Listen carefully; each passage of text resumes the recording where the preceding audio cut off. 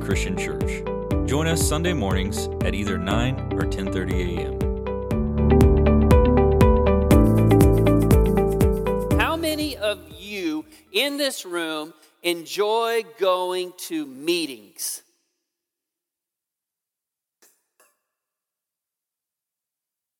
Yeah, that's kind of what I thought.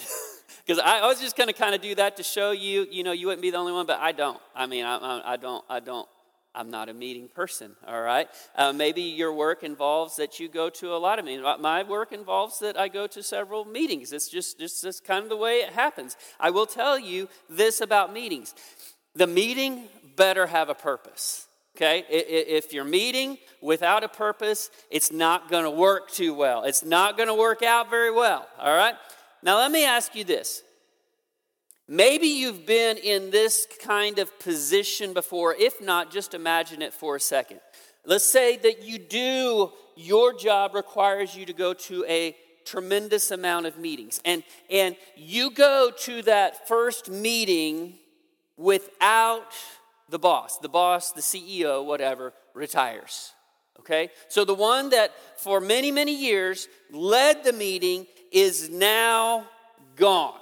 Okay, how is that going to change things? Because typically, and not all the time is it quote unquote the boss, but typically at these meetings there's one person who kind of drives the meeting, who kind of keeps the agenda going, kind of keeps things rolling here, okay?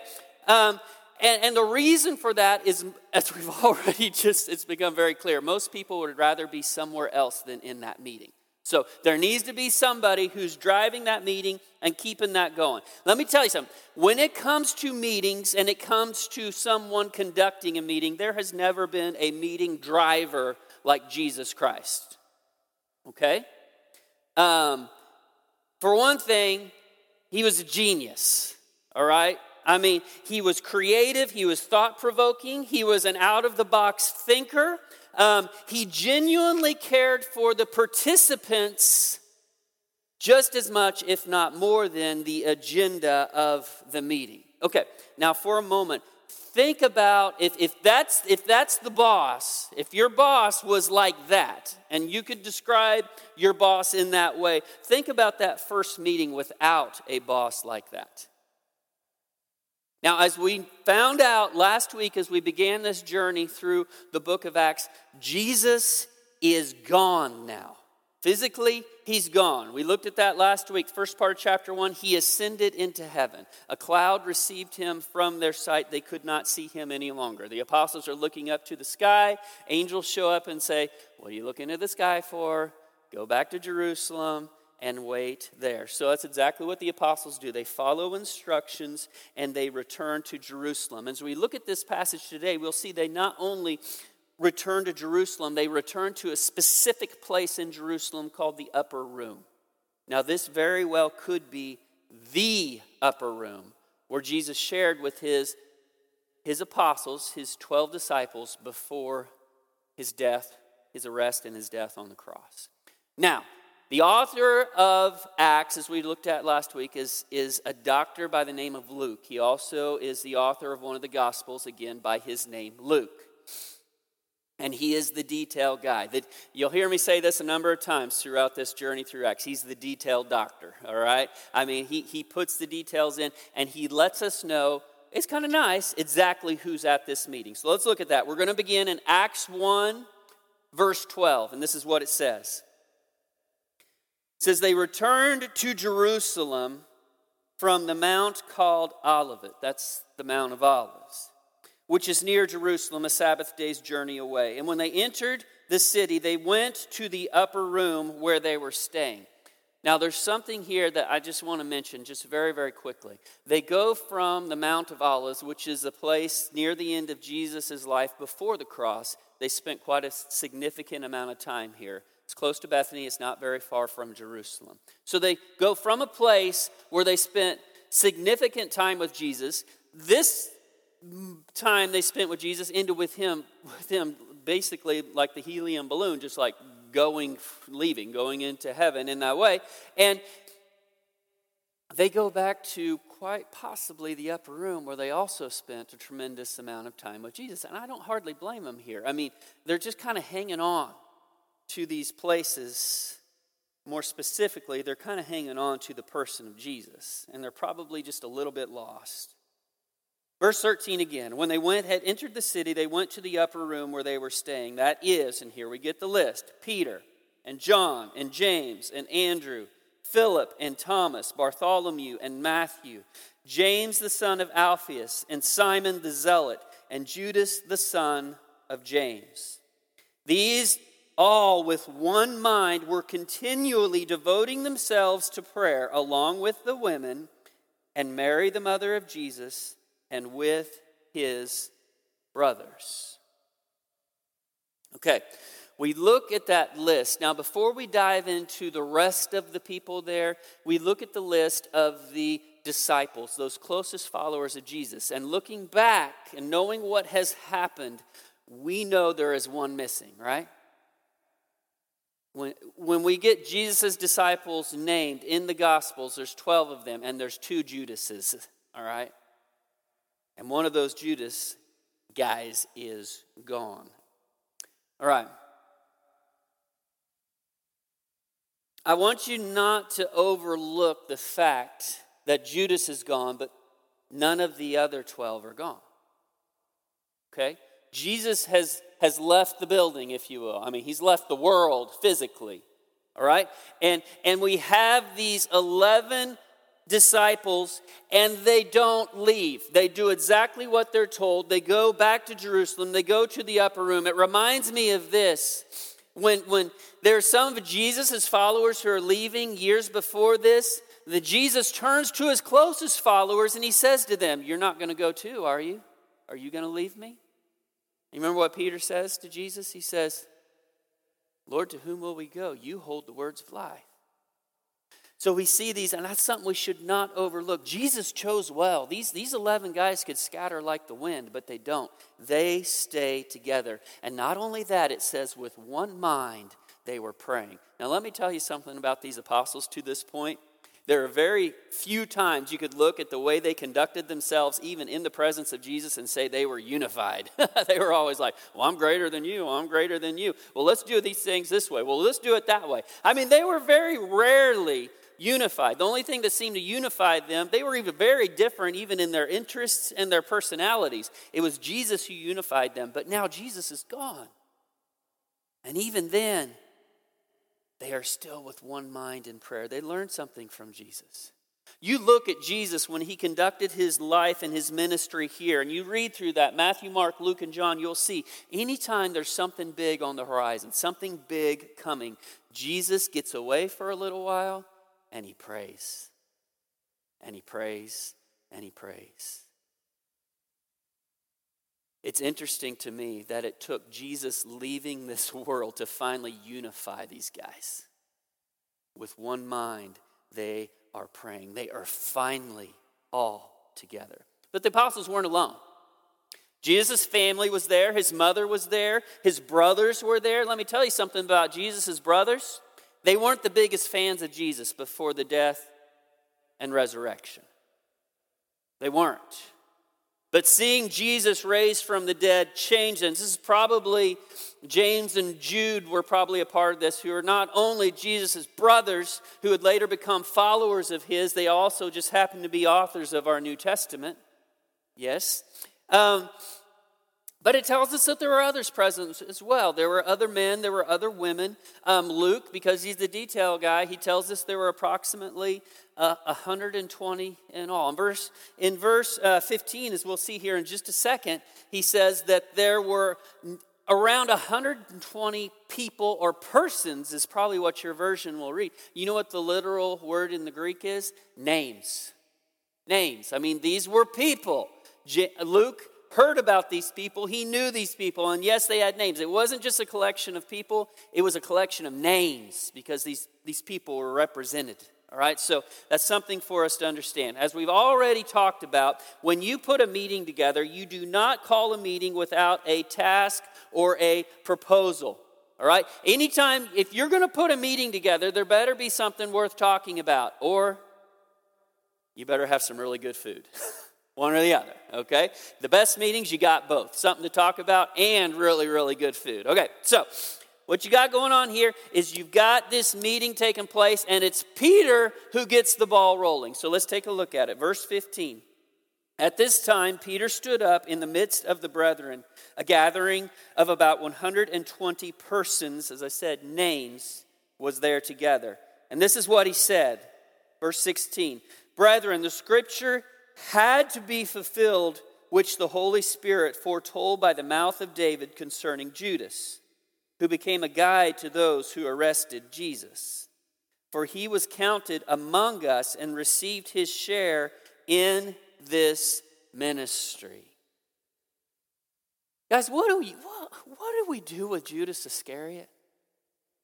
I mean, really, this guy spent upwards of 2 years with Jesus. He was one of the closest. He was one of the 12. He was one of the one out of all of these people, and there were a lot of people who wanted to follow Jesus. And he picked 12 from this group to be within his inner circle. And I know we have probably wondered, why Judas? Why Judas? People have speculated and debated about Judas and the role he played for nearly 2,000 years, folks. Why did Jesus choose a traitor? Was Judas always bad? What about this one? Did Judas have a choice in this? Or was he just destined to do this? Let me tell you something. I have looked at these questions for a long time. I've heard the arguments on all sides of these questions. And I can tell you something. All we can know for certain is this. God's will is always going to be done. That's just the way it is. And let me tell you something else. If it hadn't have been Judas who jumped into that role, it would have been somebody else. Jesus was going to be betrayed. And what I'd like you to remember is what the apostles said when Jesus let them know that somebody in that group, and that group wasn't 120, that group was 13, including Jesus. We're talking about the inner circle. It was in that same upper room that Jesus looked at those 12 men and he said, one of you is going to betray me. Do you know what the apostles said? These closest followers of Jesus. I know what you would think they would say. Well, who is it? That's not really what they said. You know what they said? It's not me, is it? That's a lot different than who is it? And what it tells me is there's weakness that resides in the hearts of mankind sometimes, you know? And guys, if it wasn't going to be Judas, he would have been somebody else. You see, God's will is always done. Okay, now this is hindsight 2020 though. They're talking about Judas now and the role in which he played and what's going to happen with that role now. Before we get Peter's take on the treachery of Judas, we get a little bit of detail from Luke. Like I said, he's the detail doctor, and we get a little bit more detail about Judas. And let me tell you, it ain't pretty, okay? So let's just take a look at it. Most likely in your version of the Bible, this will be in parentheses or something along that lines. That means Luke kind of inserts a little more information into the account. And this is what he says. Now this man acquired a field with the price of his wickedness. Now one thought, because there's people who will take that and run with it. It's like, well, wait a second. I thought Judas threw the money down at the feet of the Sanhedrin, the chief priests, and went out and hung himself. How could if he bought a field? Well, if you remember, that was blood money. They could not take that money and put it into the treasury of the temple at that point. And that money had somebody's name on it. Whose name? Judas. So they went with that money and purchased a field. So in reality, it was Judas who purchased that field, even though he wasn't the one who actually signed the contract. Okay? So let's look at that again. Now this man acquired a field with the price of his wickedness, and falling headlong, he burst open in the middle, and all his intestines gushed out. You can thank Dr. Luke for that, okay? We just had to have that detail. And then it became known to all who were living in Jerusalem, so that in their own language that field was called Hal-Kadalma. That is, field of blood. So we get a little bit more detail here. And let me tell you something. Just like Jesus used specific scripture in regard to the role that Judas fulfilled, and he used scripture from the 41st Psalm, Peter follows that lead. Look at verse 20. For it is written in the book of Psalms, let his homestead be made desolate, and let no one dwell in it, and let another man take his office.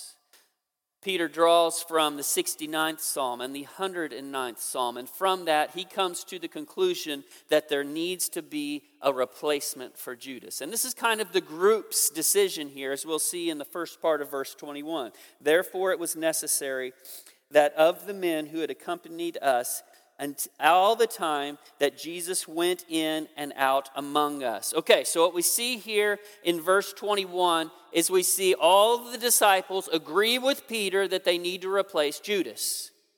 And we see the very first step in this. Whoever they picked had to have been with Jesus like a long time. All right, so it says there, they had been with him all the time, the end of verse 21, that Jesus, the Lord Jesus, went out in and out among us. Then verse 22, beginning with the baptism of John until the day that he was taken up from us. One of these must become a witness with us of his resurrection. So there we see the qualifications for who they are going to choose. Remember, there's 120 people in this upper room, okay?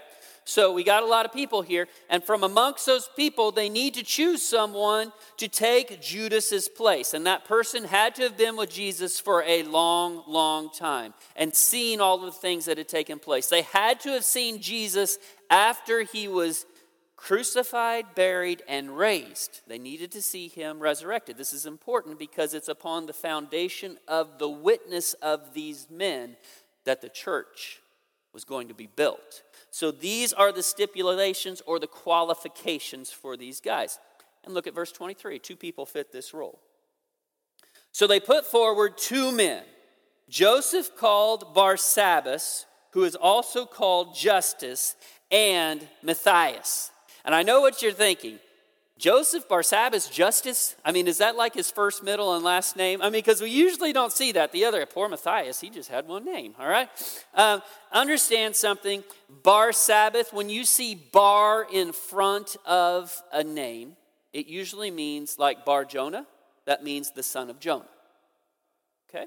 Bar Joseph, the son of Joseph. So when you see this, Barsabbas, the son of the Sabbath. So somebody was named the Sabbath? No. It means that he was probably born on the Sabbath. Okay, so born of the Sabbath. So first of all, this guy was born on the Sabbath, so they called him that. He was also called Joseph. And then also, it's quite common in that time for Jews, because he was a Jew, but if they found themselves working in Gentile circles, he was probably a businessman. And you had to have a Gentile name. And Justus was a very, very popular Gentile name. So the guy, it wasn't like first, middle, and last name or anything. The guy just got called three different things at three different times. I mean, maybe you got a nickname too. I don't know. All right. So now let's talk a little bit about these guys. According to Eusebius, Eusebius, he was a historian. Not only that, he was a follower of Jesus himself, a believer. Now, he didn't get to follow Jesus specifically because he wasn't born until the end of the 2nd century, beginning of the 3rd century. But this guy was a disciple, and he was also a historian. And a lot of what we know about from the early church that isn't recorded in Scripture comes from his recording in history. And from what we see from this guy, this Joseph Barsabbas Justus, he had quite a history.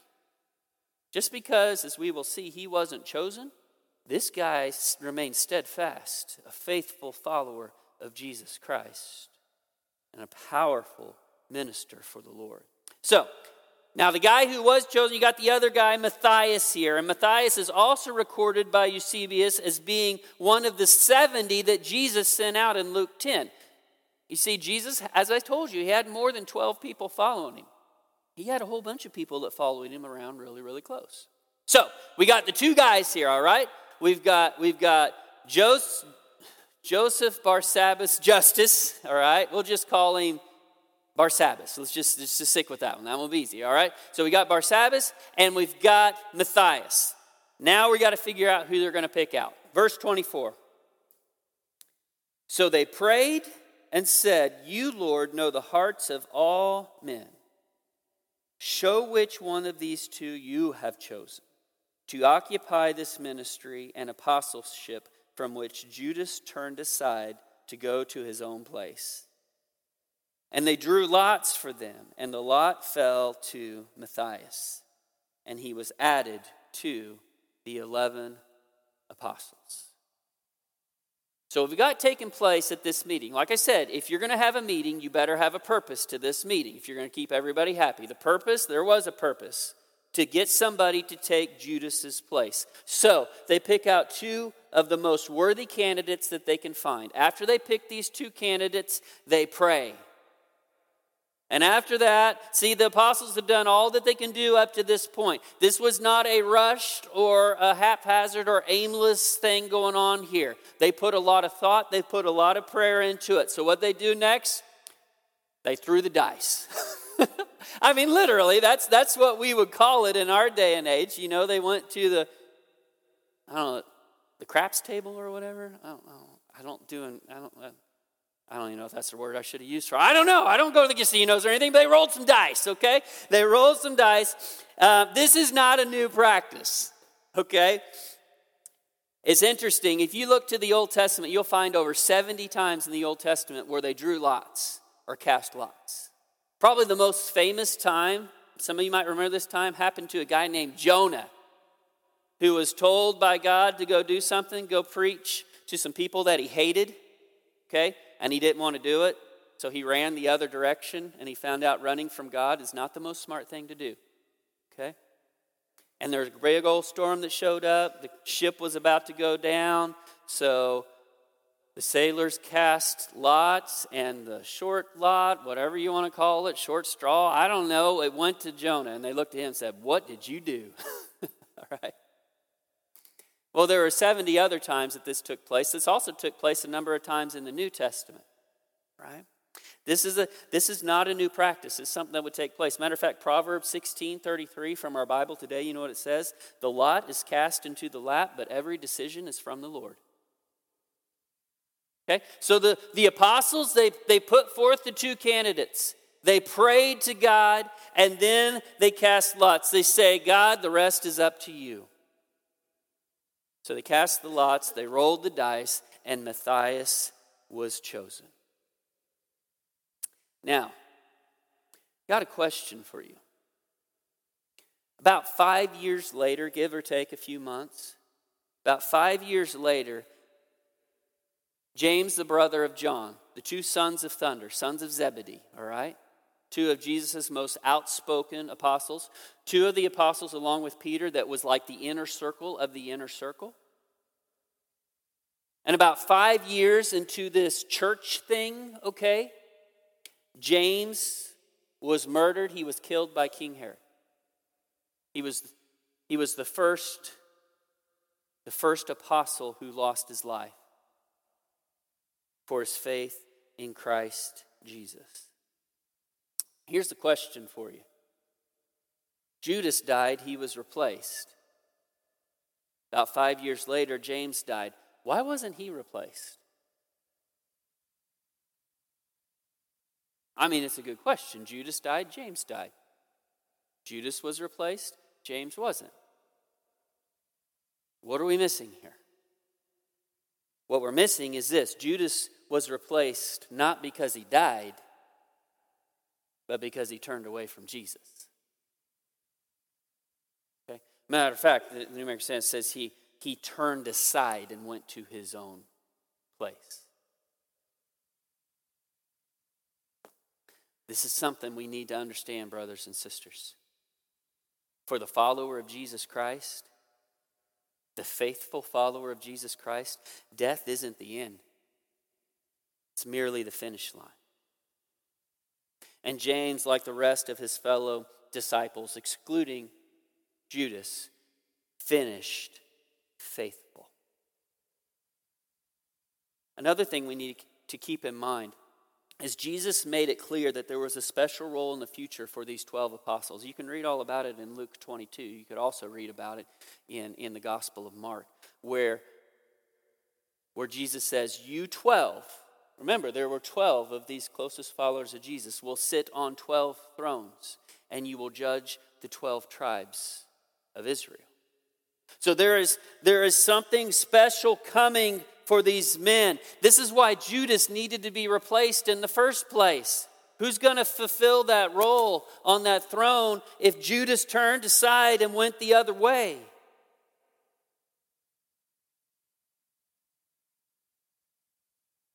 James didn't turn aside. He was faithful to the end, and he will sit in that throne one day in judgment. You know, there's something else that probably more so should catch our attention, though. I told you over 70 times in the Old Testament, lots were cast. 6 or 7 times in the New Testament, we will read about lots being cast. But you know something interesting? This is the last time it happens. Isn't that something? There is not one more New Testament example of casting lots after that day in the upper room. So what changed? They continued to pray. They continued to be unified. They continued to make decisions at times because decisions need to be made at times. But they never again cast lots. Why? I'll tell you why. This is still the literal calm before the holy storm, okay? And when we are at this point in the book of Acts, we are still in the introduction before the hero appears. You know what I'm saying? Most time when you watch a superhero movie, it's a little while, like things either get really, really bleak or they just do something to like catch your attention. I don't know. And then usually you're about 15, 20 minutes, sometimes 45 minutes in movies that aren't very well done. Because by then I'm asleep. I mean, if the hero hasn't showed up by 45 minutes into the movie, I mean, it's done. It's done. I'm done, okay? You got to have the hero show up quicker than that. So we're still in the introduction before the hero shows up, guys. We're looking at next week. And when it comes to the book of Acts, the hero isn't Jesus. Well, don't get me wrong, it's all about him. He's always the hero. But Jesus had to leave so that the hero could come. He called him the Helper. The Helper is the Holy Spirit. As I told you last week as well, the book of Acts is kind of a shortened for the full title, Acts of the Apostles. But guys, that's not really the most accurate title. That it should be the Acts of the Holy Spirit. And up to this point in time, the Holy Spirit has not shown up yet. The acts of the Holy Spirit have not yet begun in earnest. Now, don't get me wrong. The Holy Spirit is there. God would not leave his faithful ones all alone. But as we'll see, and we get into chapter 2 next week, wow, buckle your seatbelt. So, up to this point in time, the Holy Spirit is not yet dwelling within these people. And without the Holy Spirit, we've got them following instructions. They are, and they're doing what they're told to do. But what else are they not doing? There's no proclamation of the risen Christ. I don't see Peter, James, and John at this point going out and telling people, hey, he's alive. You killed him, but he's alive. No, they're keeping quiet. They're timid. They're hiding, guys. Guys, let me tell you something. The upper room, I don't think it was built for 120 people. And yet you've got 120 people packed into this little upper room. Why? What are they going to do? They're not out preaching on the street corners. They're not doing it. As I said, they are following instructions, but they're timid. Everything would soon change, though, in a big way. a very big way. And guys, when we look at this, I have a question for us.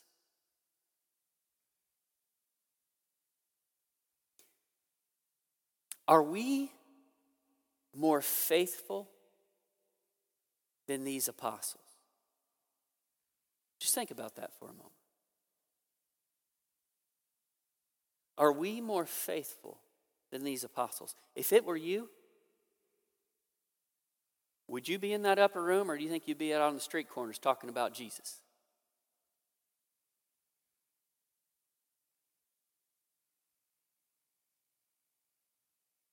Here's another question. Maybe this will spell it out just a little bit better.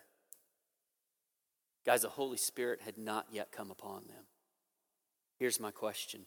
Can we do fill in the blank? Why don't you put that up for me, Zach, okay? Can we do, you fill in the blank there, without the help of the Spirit? Because this is the thing, guys. We have the Spirit now. We're not waiting. As we will see in the next chapter, when someone comes to Jesus, they not only get the gift of forgiveness of their sins, which is an amazing gift. Purchased, it's not a free gift because it was purchased by the precious blood of Jesus Christ. Now it's free to us, it wasn't free to him. But that's not the only gift given. As we will see here in the next couple of weeks, when the people cried out to Peter and the rest of the apostles after that first gospel sermon was preached, what do? Peter said, repent and be baptized in the name of Jesus Christ so that you might receive the forgiveness of sins and receive the gift of the Holy Spirit. Folks, we have the Spirit. My question is this: can we do fill in the blank without the help of the Spirit? If someone was to chronicle your life, if someone was to chronicle my life, could they subtitle that biography with this? The Acts of the Holy Spirit. Let me ask you this question. How much listening do we do before we act?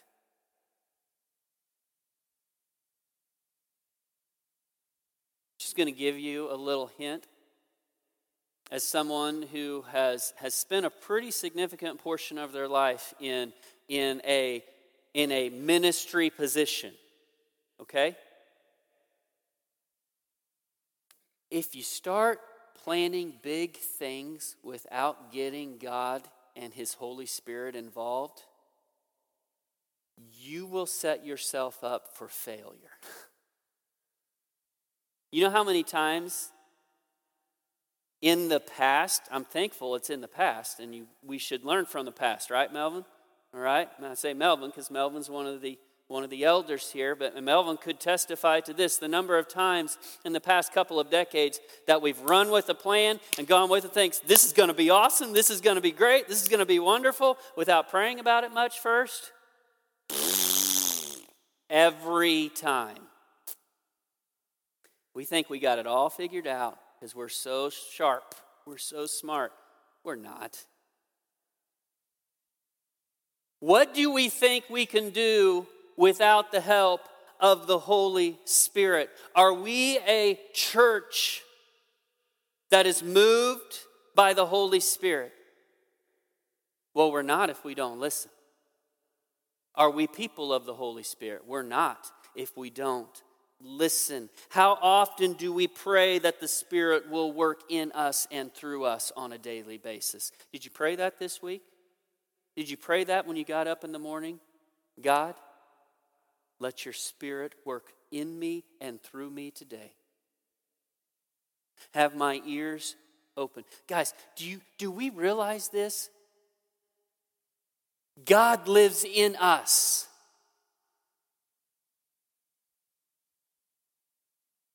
If you are a follower of Jesus Christ, cleansed by His blood, you have been put into a very unique position. You have God inside of you. Not because you're some great and wonderful person. There is no way he could reside in you without Jesus' sacrifice for you. It's Jesus who makes us worthy to house the Spirit of God. But if we've got this incredible power and insight within us, how often do we use it?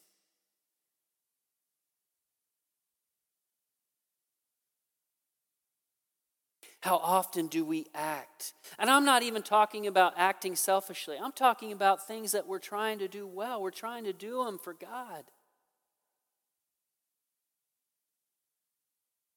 But if we try to do these things without allowing Him to speak to us through His Spirit, we're setting ourselves up for failure. We've got that board back there called, okay? How is God calling you to work in this world?